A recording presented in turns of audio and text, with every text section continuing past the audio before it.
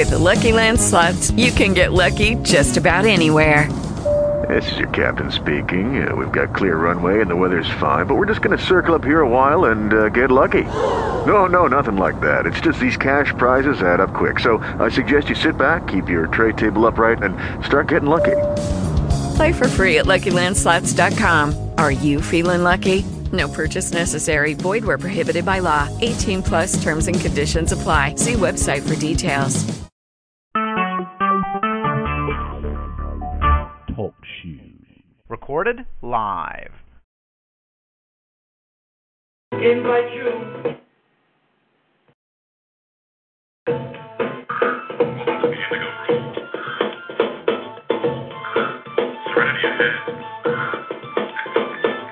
Here we go with the indigo. Sending the best and bliss, yes, to let go.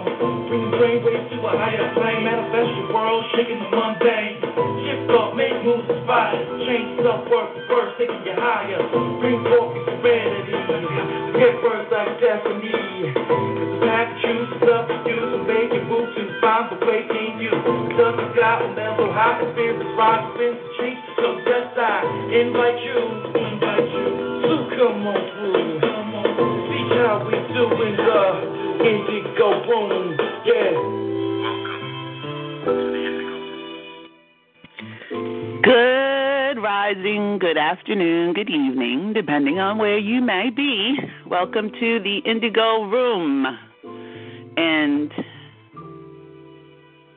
I am your hostess, Sydney Chase, and this is where we discuss all things spiritual. And the Indigo Room, this is the place. Today is Saturday, February. Woo!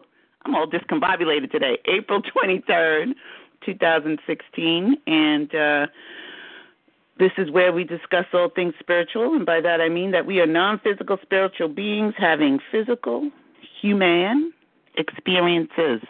Life is supposed to be good. It's supposed to be wonderful and fabulous and delicious, and even when it gets kind of crazy, as it often does, we have tools, and this is what we talk about here at the Indigo Room. We are gathered here today, as we often do on Saturdays at 12 o'clock, and we are going to be reading Neville's book, Resurrection, and we are continuing to read chapter 21. We're on page 114, but we're going to go back a little bit and backtrack to page 113 and read from there because that's where we stopped last week on page 114, thinking fourth dimensionally. And I just want to say thank you for joining us today. And if you're listening to the downloads, thank you for listening. We really do appreciate you listening to us all of these years. And we had some sad news this week. Prince, one of my favorite, many of us, one of our favorite artists, made his transition, and his music will be greatly missed. And I have no words to express that. But I do know that when you make your transition, it's an easy go of it. When you're leaving, you're already gone. And I know he's probably going to do a concert up there with Michael, or out there, or in there, or wherever hopefully they'll meet up together, and create some fourth dimensional music. That would be awesome. And anyway, we say Godspeed and thank you for all of the years of your wonderful, fabulous music. And we were talking about this. Linda is here, and Deborah is here, and Mavis. And Linda and I were chatting about, about Prince being a Jehovah's Witness. He was a Jehovah's Witness just like me back in the day. But he, still considered himself to be one, even with all of the craziness that he did. according to the Jehovah's Witness people, I'm surprised he still claimed that. But anyway, we just want to say thank you for all your music. And, oh, my God, all of it. It's just too much. So we lost a lot of artists and people this year, 2016. A lot of really great artists and actors and writers and people who gave themselves to the planet made their transition. And, thinking about that, saying that, and all of the music that Prince has done and all of the things that he did, you have to think about yourself, right? What are you leaving for people to, what are you creating, for people to embrace? It doesn't have to be as big as Prince, but, are you just focused on yourself all the time? Are you giving yourself? Are you really living your dream? Are you really, putting yourself out there and doing the thing that you want to do? If you want to be crazy, be crazy. You want to dress outlandishly, do that. Be who you are. That's one of the things I guess Prince left us with, to just be who you are, and people will love you regardless. Who cares if you're an eyeball? We love eyeballs. I'm an eyeball. So, just think about if you give up on yourself, you give up on your dreams, you give up on your desires, well, you missed the mark. You came here to do something enormous or wonderful or fabulous. It could be with your family. It could be with your work coworkers. It doesn't have to be, this where you're just, everybody on the planet knows you. But what legacy are you leaving for others to remember you? What are you giving? Are you a taker, and that's all you do? And Prince was a big philanthropist as well and an activist. So what are you giving? You can't be a good receiver if you're not a good giver either. Works both ways. So I do want to say also thank you, Deborah, for the donation to the Indigo Room this week. That was awesome. And I also want to thank Wanda Lynn for her donation as well. We appreciate that. And like I said, it's going into the Indigo Room Fund and helping us create the website. And we're out here doing our little hustle, working on it. But I do want to say thank you and say hello to Francisco. Yaron, happy Passover. He said he's celebrating Passover the Indigo Room way, I guess the Neville way. But he's celebrating Passover in Israel, so happy Passover to you. Gloria, hello. And also want to say hi to Debbie and Cindy and Ray Harvey and Gary. I don't know where he's at, but hi, Gary. And I think Painter, who listens, who jumps in and joins the broadcast as well. So Mavis is here with us. Oh, Yaron did pop in. Hi, Yaron. And we're going to be reading today the Resurrection. And if you would like to make a love donation to the Indigo Room, you can do that. You can send it to the Indigo Room #1 at AOL.com using PayPal. If you'd like to send an email to us, you could do it at theindigo-room2 at gmail.com. We also, if you want to call in, you can do so at 724-444-7444. Enter the TalkCast ID number, and which is 33443, and you will be connected to the call. All right? So I think I got all that information out. Linda is back in the hizzy today with us, and she's going to be joining us to read, and Deborah as well, and Mavis is here. So we're going to start the read. We're on page 113. I'm going to go backtrack a little bit and read that last paragraph that we did read last week. But I just want to get the flow going and and shalom. Yaron, shalom. It is important always to remember, we're on page 113 and we're reading Thinking Fourth Dimensionally. It is always important to remember that the proposed action must be one which follows the fulfillment of your desire, and also you must feel yourself into the action until it has all the vividness and distinctness of reality. For example, suppose you desire a promotion in office. Being congratulated would be an event you would encounter for following the fulfillment of your desire. Having selected this action as the one you will experience in imagination, immobilize the physical body and induce a state akin to sleep, a drowsy state, but one in which you are still able to control the direction of your thoughts, a state in which you are attentive without effort. Does that make sense to any of you? I mean, because I get into a drowsy state all the time on that boat, that ferry that I ride every morning going to work, and on the subway. And I can, put myself in a place that is totally different than what I'm riding. So it's a drowsy state. I'm still awake. I'm still conscious. But in my imagination, I'm so not on the subway. And then when I open my eyes, sometimes I get shocked.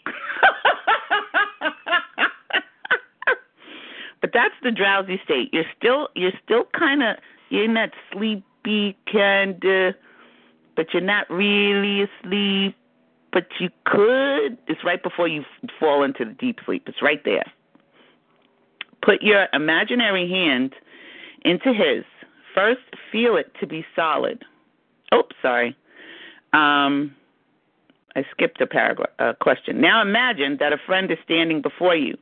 Put your imaginary hand into his. First, feel it to be solid and real, then carry on an imaginary conversation with him in harmony with the action. Do not visualize yourself at a distance in point of space and at a distance in point of time being congratulated on your good fortune. Instead, make elsewhere here and the future now.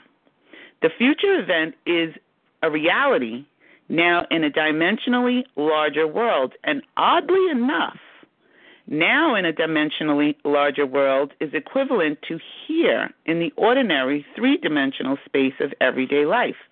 The difference between feeling yourself in action here and now and visualizing yourself in action as though you were on a motion picture screen is the difference between success and failure. I know that's probably why a lot of things didn't pop off for me the way I wanted them to. Because for a long time, before I read Neville, I was visualizing myself, not really imagining myself, because I didn't know about Neville back then. But it worked on some levels. It was kind of, sort of working, but not the way I really wanted it to. But I would visualize myself, and I would see myself from a distance, like I was looking at a TV screen. That's not the same as imagining yourself in giving it the feels and the tones and the vividness of reality. It is completely different because remember last week when we were talking about climbing up the ladder, if you were visualizing yourself at a distance climbing the ladder, it's a totally different feeling than actually feeling the ladder in your hand and feeling the steps and moving up and feeling your body move up. And when you are imagining, you would actually see the ladder right in front of you. You wouldn't see yourself climbing the ladder. You would see the ladder in reality in the third dimension. That's how you would experience climbing the ladder. So you have to, in your imagination, do it the same way. And that makes all the difference in the universe. The difference will be appreciated if you will now visualize yourself climbing a ladder. Then with eyelids closed, imagine that a ladder is right in front of you and feel you are actually climbing it. Desire physical immobility bordering on sleep and imaginary action in which self-feelingly predominates here and now are not only important factors in altering the future, but they are essential conditions in consciously projecting the spiritual self. If, when the physical body is immobilized, we become possessed of the idea to do something and imagine that we are doing it here and now and keep the imaginary action feelingly going right up until sleep ensues, we are likely to awaken out of the physical body to find ourselves in a dimensionally larger world with a dimensionally larger focus and actually doing what we desired and imagined we were doing in the flesh.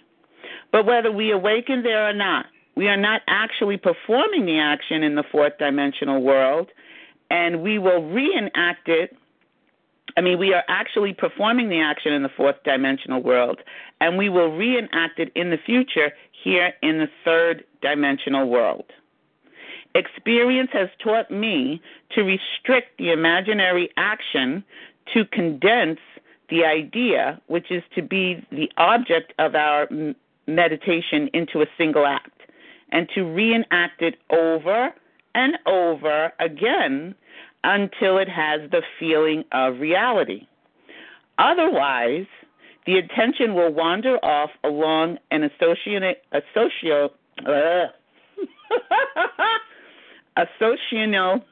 I don't even know if that's a word, track. And hosts of associated images will be presented to our attention. In a few seconds, they will lead us hundreds of miles away from our objective in a point of space and years away in point of time. If you decide to climb a particular flight of stairs because that is the likely event to follow the realization of our desire, then we must restrict the action to climbing that particular flight of stairs. Should our attention wander off, we must bring it back to its task of climbing that flight of stairs and keep on doing so until the imaginary action has all the solidity and distinctness of reality. The idea must be maintained in the field of presentation without any sensible effort on our part. We must, with the minimum of effort, permeate the mind with the feeling of the wish fulfilled. Drowsiness facilitates change because it favors attention without effort, but it must not be pushed to the stage of sleep, in which we shall no longer be able to control the movements of our attention, but rather a moderate degree of drowsiness in which we are still able to direct our thoughts. A most effective way to embody a desire is to assume the feeling of the wish fulfilled, and then, in a relaxed and sleepy state, repeat over and over again, like a lullaby, any short phrase which implies fulfillment of our desires, such as thank you, as though we addressed a higher power for having done it for us. If, however, we seek a conscious projection into a dimensionally larger world, then we must keep the action going right up until sleep ensues.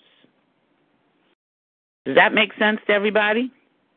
I know it makes sense to me. And welcome, guest 6.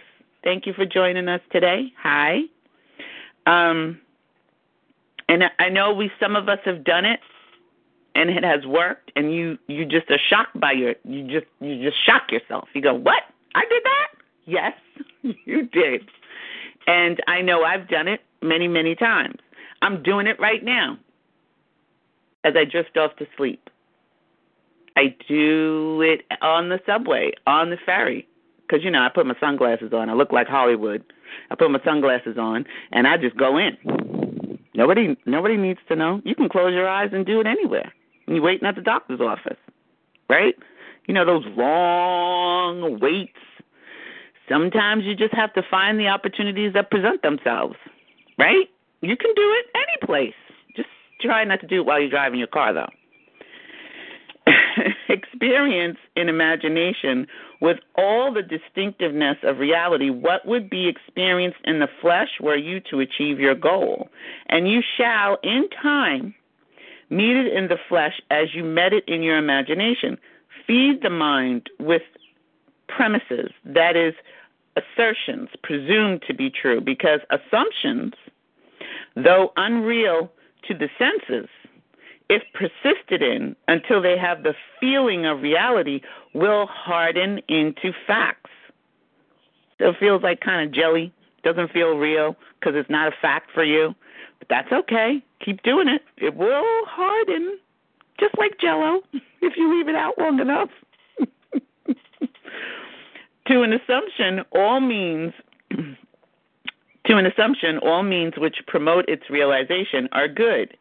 It influences the behavior of all by inspiring in all the movements, the actions, and the words which tend towards its fulfillment. To understand how man molds his future in harmony with his assumption, we must know what we mean by a dimensionally larger world, for it is to a dimensionally larger world that we go to alter our future. The observation of an event before it occurs implies that the event is predetermined from the point of view of man in the three-dimensional world. Therefore, to change the conditions here in the three dimensions of space, we must first change them in the 4 dimensions of space. And again, that is changing the concept of self, which we've talked about on numerous occasions here in the Indigo Room and reading this book, Resurrection. You really do need to change the concept of self. If you believe that you're not good enough, that has to change. You can't still state, I'm not good enough, I'm not good enough, I'm not good enough, I don't have, I can't, I think, I bet. You can't keep that concept of self and then jump into something that doesn't match it. You understand? You attract what you are. You become what you experience who you are. That becomes your experience. You have to change your concept of self. I often walk around with, in my thought process, the 4 things that Neville said before in one of the readings that we did. I am healthy, I am rich, I am free. I am rich, I am wealthy, I am healthy, I am free. I'll just run that. I keep running it. I flood my mind with it all day sometimes, in between my breaks when I'm not talking to people on the phone at work. I'm walking around and that's what's going through my mind. So you have to flood your mind. You have to flood your thought processes with different concepts of yourself. That's why the I am statements work so wonderfully. Man does not know exactly what is meant by a dimensional larger world and should no doubt deny the existence of a dimensionally larger self. He is quite familiar with the 3 dimensions of length, width, and height, and he feels that if it were a 4th dimension, it should be just as obvious to him as the dimensions of length, width, and height. A dimension is not a line. It is any way in which a thing can be measured that is entirely different from all other ways. That is, to measure a solid 4th dimensionally, we simply measure it in any direction except that of length, height, and width. Is there another way of measuring an object other than those of its length, width, and height? Time measures my life without employing the 3 dimensions of length, width, and height. There are no such thing as an instantaneous object. Its appearance and disappearance are measurable. It endures for a definite length of time. We can measure its lifespan without using the dimensions of length, width, and height. Time is definitely a 4th way of measuring an object. Linda, do you want to pop in and read a little bit? We miss your voice. Let me unmute you. Yes. Hi. Hi, how does my voice sound? I had to go to my speakerphone. You sound good. Okay, great. Are we ready? Yes. The more dimensions an object has, the more substantial and real it becomes. A straight line, which lies entirely in one dimension, acquires shape, mass, and substance by the addition of dimensions. What new quality would time, the fourth dimension, give, which would make it just as vastly superior to solids as solids are to surfaces and surfaces are to lines? Time is a medium for changes in experience because all changes take time. The new quality is changeability. Observe that if we bisect a solid, its cross-section will be a surface. By bisecting a surface, we obtain a line. And by bisecting a line, we get a point. This means that a point is but a cross-section of a line, which is, in turn, but a cross-section of a surface, which is, in turn, but a cross-section of a solid, which, in turn, if carried to its logical conclusion, but a cross-section of a fourth-dimensional object. We cannot avoid the inference that all three-dimensional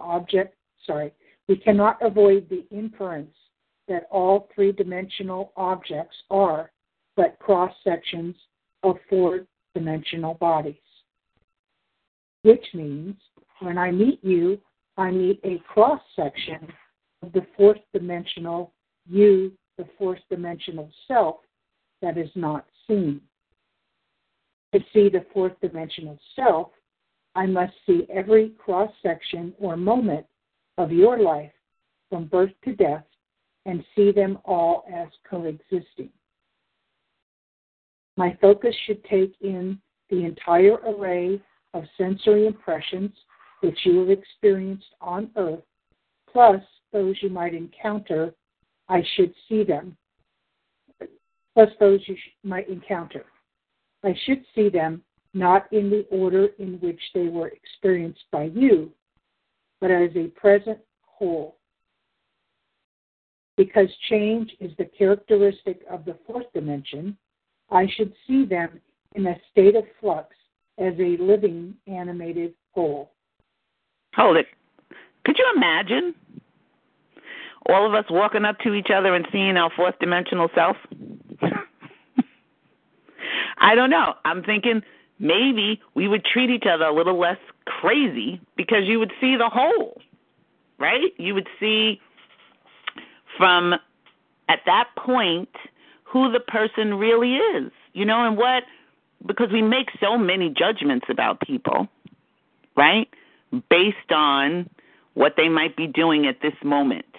We have no idea what their vibration might have been, what they've gone through, who they are, where they're rolling off to, what's going to happen tomorrow. But if you are in tune and you can feel people, you also get the ability to be, especially empaths who can feel you and feel your words and feel you. They have sometimes a different view of a person than necessarily you do, who's looking at them from a three-dimensional space. Wouldn't that be kind of interesting? It might drive us all nuts. Maybe there's a reason why we don't see everything. So it may not be a good idea. But if you could, you would really see the God self in a person and not just what they're showing you in this moment. Okay, go ahead. If we have all this clearly fixed in our minds, what does it mean to us in this three-dimensional world? It means that if we can move along time's length, we can see the future and alter it as we so desire.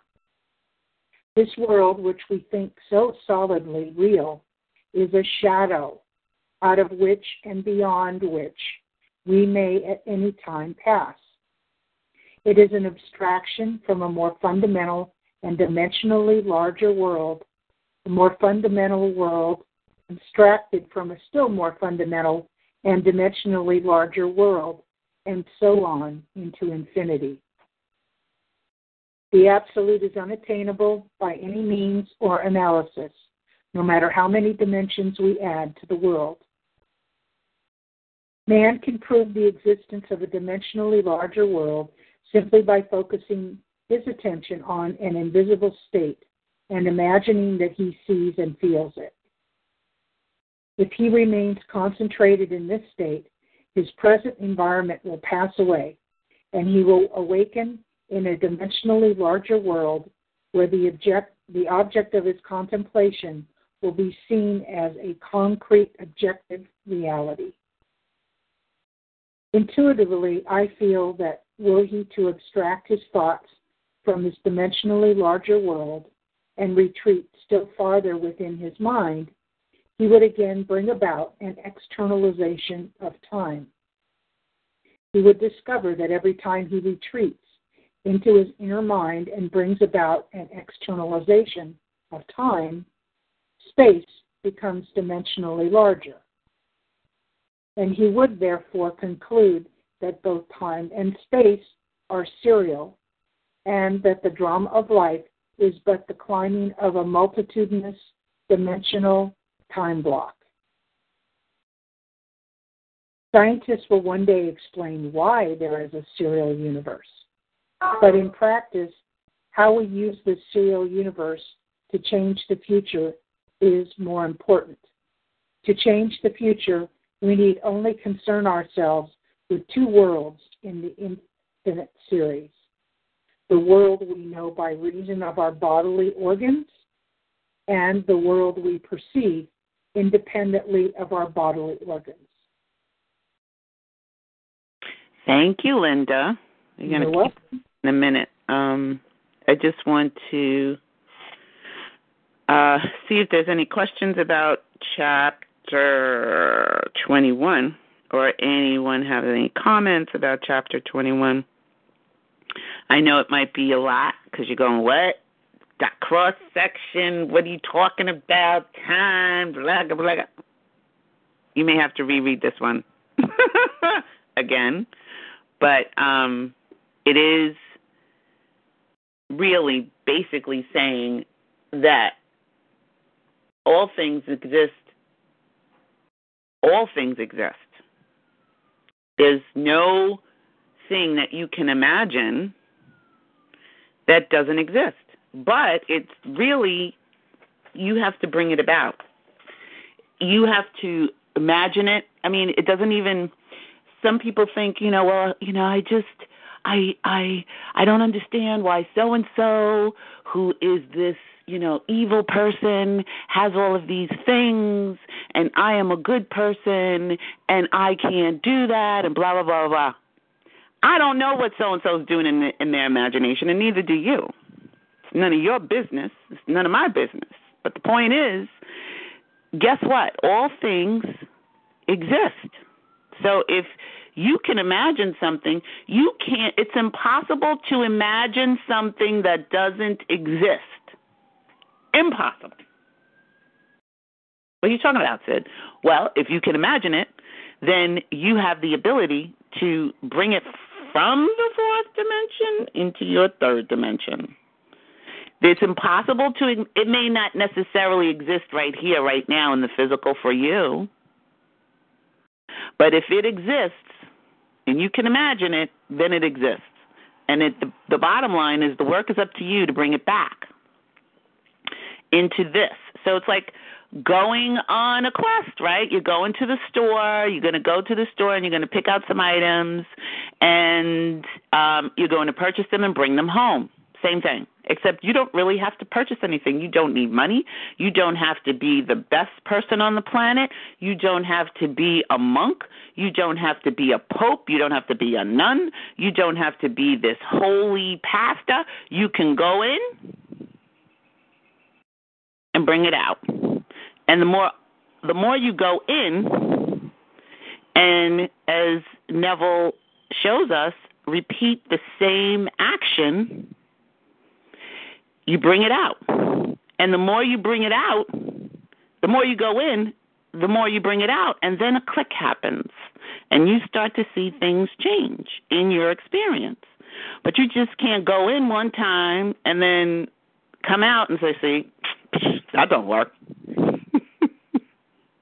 I've done that. But you can't do that. It doesn't work like that. It's going into the store and coming back, and going in and coming back, and going in. So you go into your imagination, the fourth dimension, and you come back out.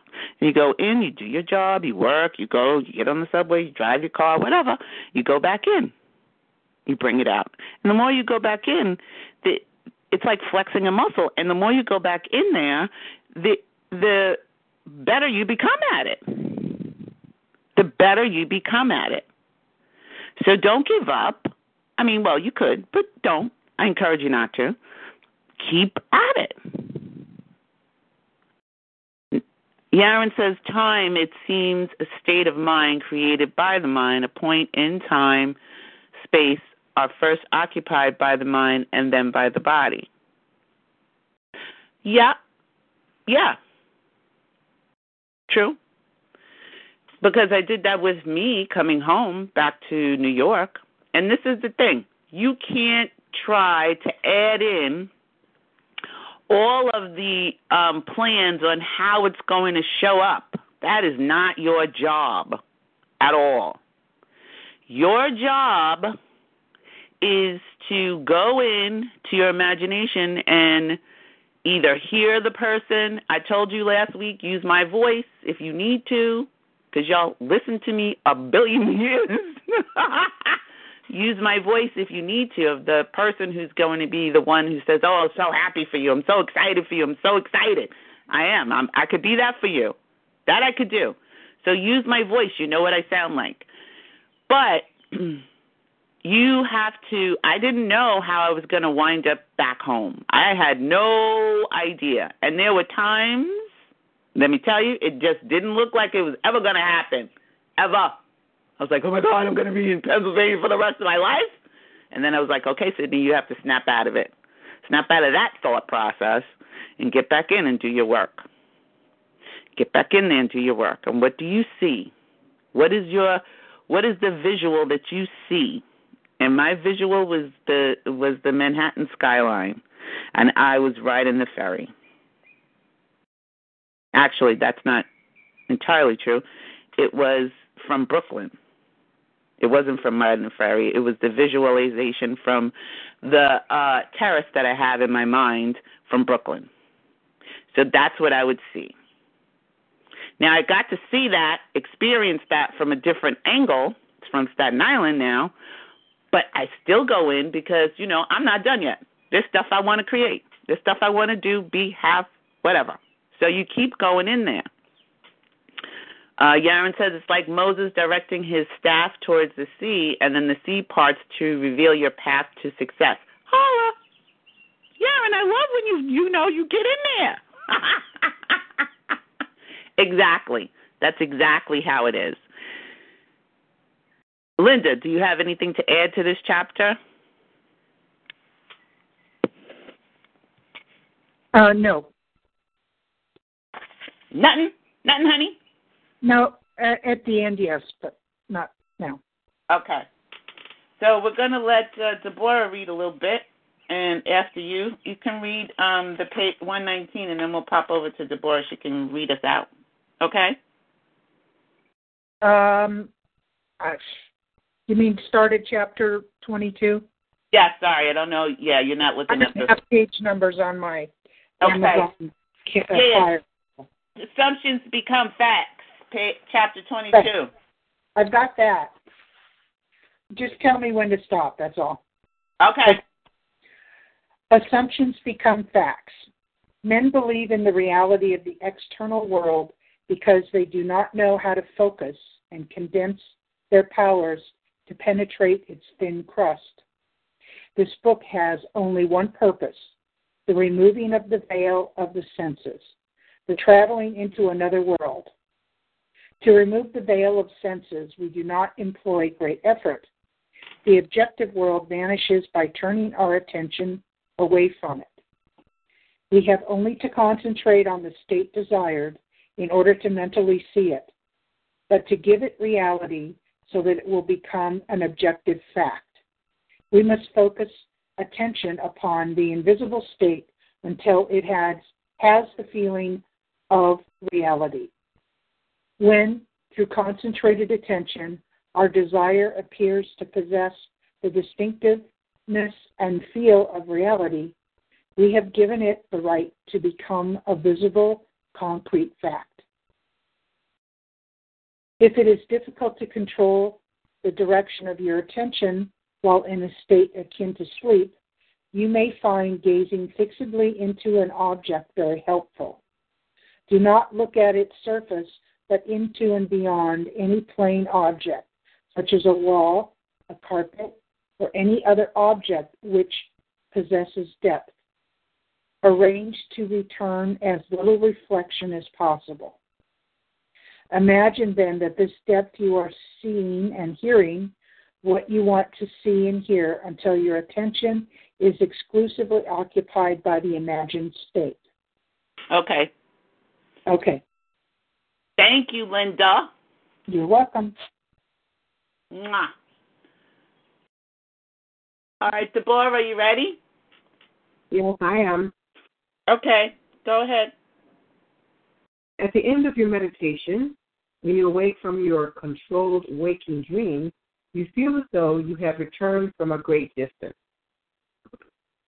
The visible world which you had shut out returns to consciousness, and by its very presence informs you that you have been self-deceived into believing that the object of your contemplation was real. But if you know that consciousness is the one and only reality, you will remain faithful to your vision. And by this sustained mental attitude, confirm your gift of reality and prove that you have the power to give reality to your desires, that they may become visible, concrete facts. Define your ideal and concentrate your attention upon the idea of identifying yourself with your ideal. Assume the feeling of being it, the feeling that would be yours were you already the embodiment of your ideal. Then live and act upon this conviction. This assumption, though denied by the senses, if persisted in, will become fact. You will know when you have succeeded in fixing the desired state in consciousness by simply looking mentally at the people you know. In dialogue with yourself, you are less inhibited and more sincere than in actual conversations with others. Therefore, the opportunity for self-analysis arises when you are surprised by your mental conversations with others. If you see them as you formerly saw them, you have not changed your concept of self, for all changes of concept of self result in a changed relationship to your world. In your meditation, allow others to see you as they would see you were as, In your meditation, allow others to see you as they would see you were this new concept of self a concrete fact. You always seem to others an embodiment of the ideal you inspire. Therefore, in meditation, when you contemplate others, you must be seen by them mentally as you would be seen by them physically, for your concept of self an objective fact. That is, in meditation, you imagine that they see you expressing that which you desire to be. Stop for a second, Deborah. 1 second. Does everybody get that? Because when you're trying to change a concept of yourself, you have the ability to allow the person in your imagination to experience you the way you would like to have them experience you.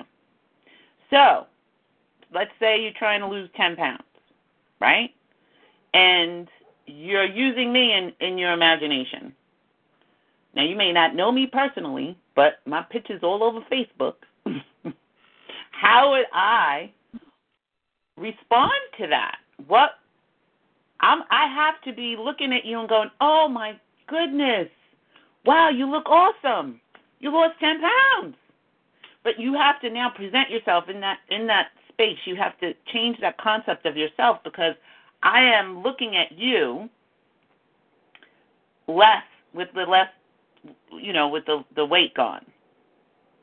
So if I'm looking at you with that weight gone, then you're now in that moment of changing your concept of self. So if you can't really do it, give it to somebody else to do. I'm saying, give it to me. Let me be the one who says, wow, oh my God, I can't believe you got this brand new house. Look at all these rooms. What would it feel like to have that experience happen? Okay, Deborah, go ahead. If you assume that you are what you want to be, your desire is fulfilled, and in fulfillment, all longing is neutralized. You cannot continue desiring what you have already realized. Your desire is not something you labor to fulfill. It is recognizing something you already possess. It is assuming the feeling of being that which you desire to be. Believing and being are one. The conceiver and his conception are one. Therefore, that which you conceive yourself to be can never be so far off as even to be near, for nearness implies separation. If thou canst believe, all things are possible to him that believeth. Being is the substance of things hoped for, the evidence of things not yet seen. If you assume that you are what you want to be, then you will see others as they are related to your assumption.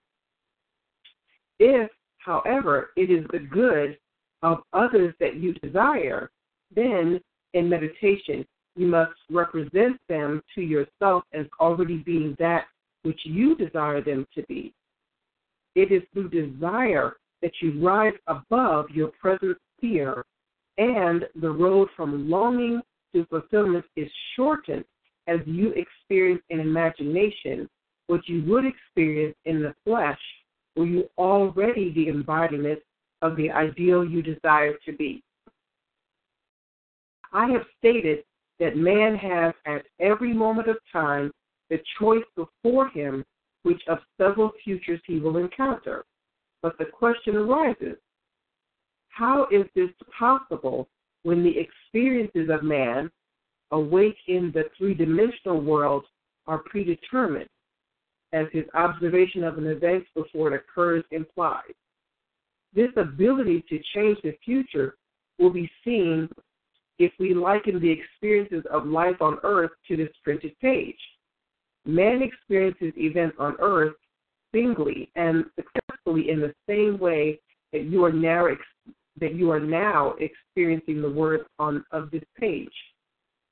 Imagine that every word on this page represents a single sensory impression. To get the context, to understand my meaning, you focus your vision on the first word in the upper left-hand corner, and then move your focus across the page from left to right, letting it fall on the word singly and successively. By the time your eyes reach the last word on this page, you have extracted my meaning. Suppose, however, on looking at the page with all the printed words thereon equally present, you decided to rearrange them. You could, by rearranging them, tell an entirely different story. In fact, you could tell many different stories. A dream is nothing more than uncontrolled four-dimensional thinking, or the rearrangement of both past and future sensory impressions. Man seldom dreams of events in the order in which he experiences them awake. He usually dreams of two or more events which are separated in time, fused into a single sensory impression. Or, in his dream, he so completely rearranges his single waking sensory impressions that he does not recognize them when he encounters them in his waking state. For example, I dreamed that I delivered a package to the restaurant in my apartment building. The hostess said to me, "You can't leave that there." Whereupon the elevator operator gave me a few letters, and as I thanked him for them, he in turn thanked me. At this point, the night elevator operator appeared and waved a greeting to me. The following day, as I left my apartment, I picked up a few letters which had been placed at my door. On my way down, I gave the day elevator operator a tip and thanked him for taking care of my mail, whereupon he thanked me for the tip. On my return home that day, I overheard a doorman say to a delivery man, "You can't leave that there." And I was about to take the elevator up to my apartment. I was attracted by a familiar face in the restaurant, and as I looked in, the hostess greeted me with a smile. Late that night, I escorted my dinner guests to the elevator, and as I said goodbye to them, the night operator waved goodnight to me. By simply rearranging a few of the single sensory impressions I was destined to encounter, and by fusing two or more of them into single sensory impressions, I constructed a dream which differed quite a bit from my waking experience. Okay, we're going to stop there this week. Oh, well, you know what? Might as well finish. Keep going. We got a couple more. We only got one page left. Sorry. When we have learned to control the movement of our attention in the fourth dimensional world, we shall be able to consciously create circumstances in the three-dimensional world. We learn this control through the waking dream, where our attention can be maintained without effort, for attention minus effort is indispensable to changing the future. We can, in a controlled waking dream, consciously construct an event which we desire to experience in the three-dimensional world. The sensory impressions we use to construct our waking dream are present realities displaced in time or the four-dimensional world. All that we do in constructing the waking dream is to select from the vast array of sensory impressions those which, when they are properly arranged, imply that we have realized our desire. With the dream clearly defined, we relax in a chair and induce a state of consciousness akin to sleep, a state which, although bordering on sleep, leaves us in conscious control of the movements of our attention. When we have achieved that state, we experience in imagination what we would experience in reality were this waking dream an objective fact. In applying this technique to change the future, it is important always to remember that the only thing which occupies the mind during the waking dream is the waking dream, the predetermined action which implies the fulfillment of our desire. How the waking dream becomes physical fact is not our concern. Stop. Can you read that line again, please? That one line. Absolutely. How the waking dream becomes a physical fact is not our concern. Just a reminder, it's not your concern. How, who, how, all the, that's not your concern. Go ahead. Our acceptance of the waking dream as physical reality wills the means for its fulfillment. Let me again lay the foundation of changing the future, which is nothing more than a controlled waking dream. Number 1, define your objective. Know definitely what you want. Number 2, construct an event which you believe you will encounter following the fulfillment of your desire, something which will have the action of self predominant, an event which implies the fulfillment of your desire. Number 3, immobilize the physical body and induce a state of consciousness akin to sleep. Then, mentally feel yourself right into the proposed action, imagining all the while that you are actually performing the action here and now, so that you experience in imagination what you would experience in the flesh for you now to realize your goal. Experience has convinced me that this is the perfect way to achieve my goal. However, my own many failures would convict me were I to imply that I have completely mastered the movements of my attention. I can, however, with the ancient teachers say, this one thing I do, forgetting those things which are behind and reaching forth unto those things which are before, I press toward the mark for the prize. Thank you. Thank you, Deborah. You're welcome. South Texas. Oh, okay, bye, South Texas. South Texas is leaving, but I didn't get to say hi to you. Thank you for joining us. I do want to just state that you have to remember this one little thing that Neville says, because some of us beat up on our own selves all the time. Oh, why can't I? Look, he said, however, my own many failures would convict me were I to imply that I have completely mastered the movements of my attention. So, with that, I'm going to open up the lines. Thank you so much, Deborah, for reading today. Thank you, Linda. I'm just going to unmute everyone. Unmute Mavis and Linda. Oops, I muted Mavis. And we're stopping here today, and we're going to pick up next week, Power of Imagination. That's chapter 23. So we got pretty far today, I think, even though we started late. And guest 7, I don't know if guest 7 is still here. And she said, she's been doing what you just said about 15 years. So glad I found you. She said, if your head gets warm or a jawbone, I don't know if it's she, could be a man. I'm sorry. I'm just assuming. If your head gets warm or jawbone, you have someone else pointing something at your bed or chair. Okay. Didn't know that. Shield yourself when sleeping to stop dream stealer frequency people. All right. Well, I'm not going to say no to that, because people do try to steal your dreams.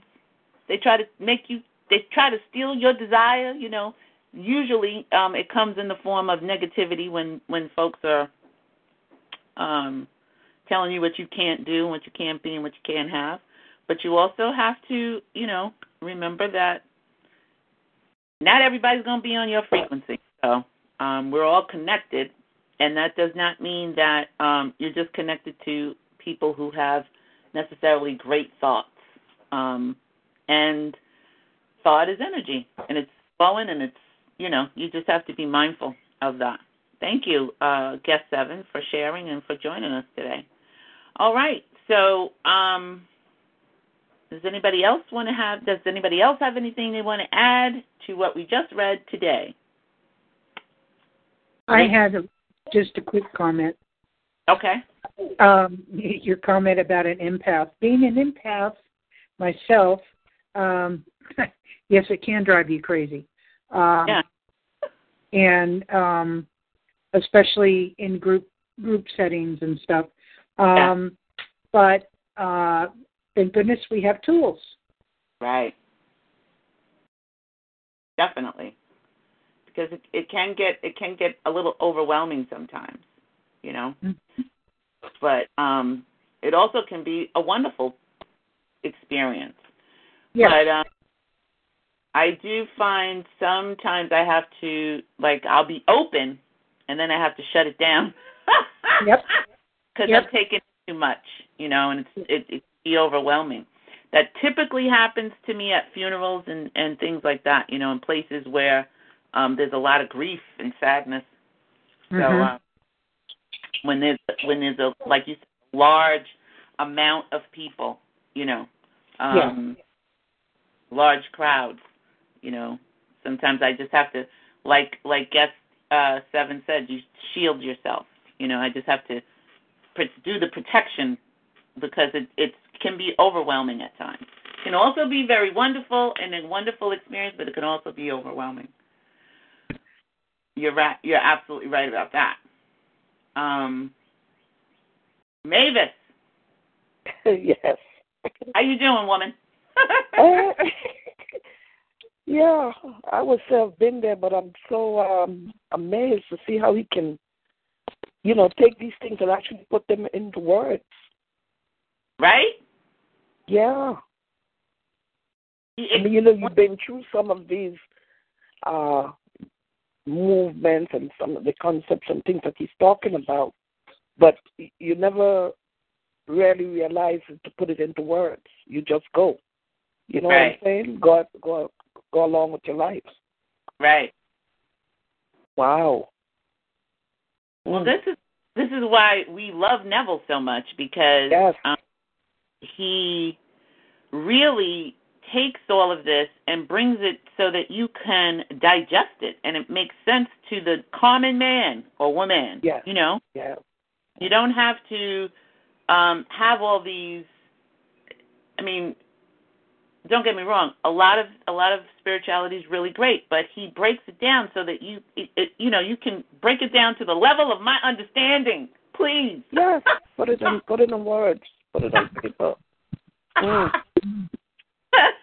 How do I make this comprehend in my brain? Because at one time it was like soup for me, you know, and my brain was soup. I felt like, but really, he just makes it so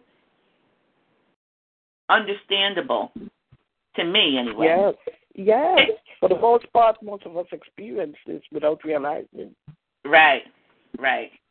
But now you can do it on purpose. You know, it gives you like steps, and it's just this is what you do. Step number 1, step number 2, step number 3.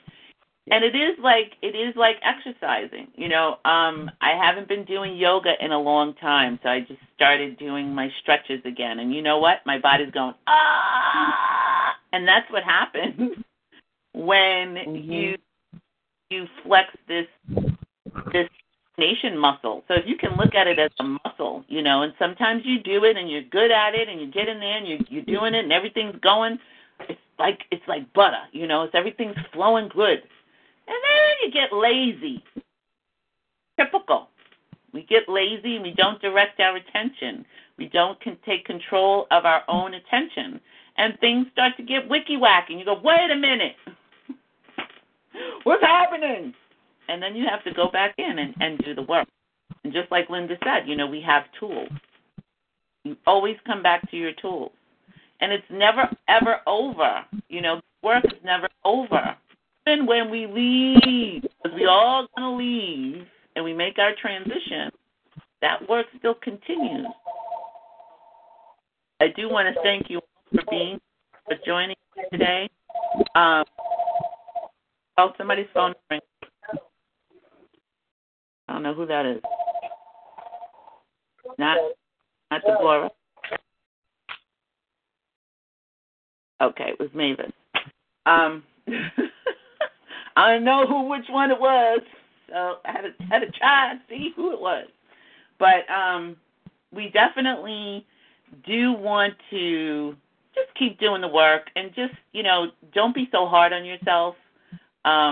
If things don't shift and change, the way you would like them to, just keep doing the work. And, keep joining us here in the Indigo Room for encouragement every week. Sometimes I'll be here for the most part, and then there's some days, I have to take off and go do stuff in real life, is what I call it, or the third dimensional world. I have to go and do some things. But, just be encouraged. Stay with it. It is the most rewarding work you'll ever do for yourself, I feel. And who cares what anybody else thinks on the outside, It doesn't matter what people think you're doing, or, they'll have their opinions about you, and just do your job, do your work, go in there, send them love, send them light, and keep it moving. We'll be back next week. Linda left, so thank you, Linda, for joining us. And we'll be back next week, next Saturday at 12 o'clock. We're going to read chapter 23, chapter 23. Thank you, Deborah, for reading today. Thank you, Mavis, for being here. Guest 7. Thank you, Yaren. It was a wonderful read. And I enjoyed all of you. So be who you are. Be yourself. Love yourself. And keep doing the work. See you next Saturday. Bye. Bye-bye. Bye.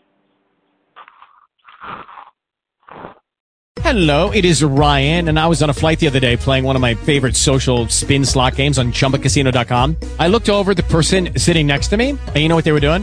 They were also playing Chumba Casino. Coincidence? I think not. Everybody's loving having fun with it. Chumba Casino is home to hundreds of casino-style games that you can play for free anytime, anywhere, even at 30,000 feet. So sign up now at ChumbaCasino.com to claim your free welcome bonus. That's ChumbaCasino.com and live the Chumba life. No purchase necessary. VGW. Void where prohibited by law. See terms and conditions. 18+.